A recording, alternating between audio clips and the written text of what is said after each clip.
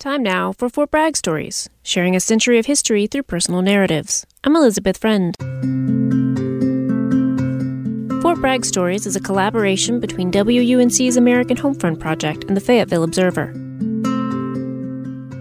In the fall of 2001, Shelli Altopp-Miller was living with her husband and 2 children at Pope Air Force Base. He was on active duty in the Air Force. She was a stay-at-home mom. Shelli was at the main post chapel on Fort Bragg for an event with her church group on the morning of 9/11.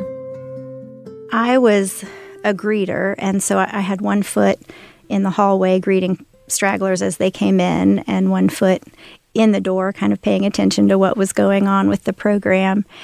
And all of a sudden, cell phones started ringing throughout the crowd of women, and they were answering their phones, and it was bizarre because so many of them were going off at once.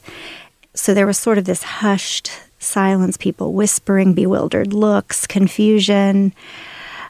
And then it was like time stood still. At the same time, because I also had a foot in the lobby, there was a screen on, a TV news was on, and there was an Army cadet out there. He was saying, oh my gosh.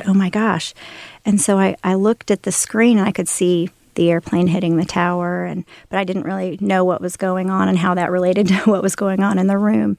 After about 5 minutes, it became clear that women were getting calls from their husbands. And so women started stoically gathering their things, going to pick up their children, and leaving. I did not have a cell phone, so while all this was unfolding, I was also thinking, I don't know what my husband's role in this will be.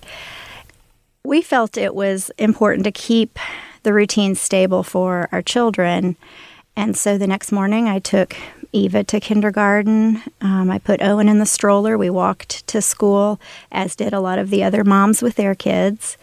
And after we dropped off our kids at school, the moms were standing around kind of talking and processing, comparing, what does your husband have to do? What's the plan?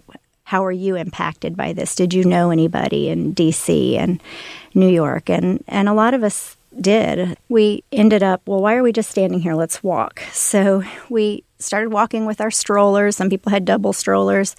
And so it was too many to walk on the sidewalk. So we got in the road so that we could all be side by side with our strollers talking, and ended up walking around the entire base, possibly I think the whole flight line, around the road on the outside of the flight line, and jokingly said we're the Stroller Brigade.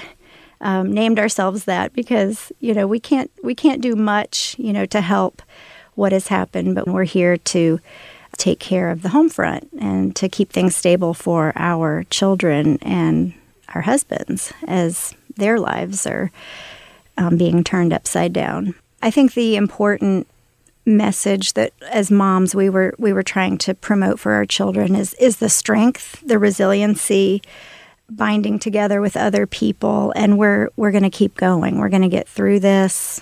And so there was such a sense of community there in those days that followed 9/11. Shelli Altopp-Miller's story was recorded as part of Fort Bragg Stories, a collaboration between the Fayetteville Observer and WUNC's American Homefront Project. If you have a Fort Bragg story you'd like to share, you can find a link at WUNC.org.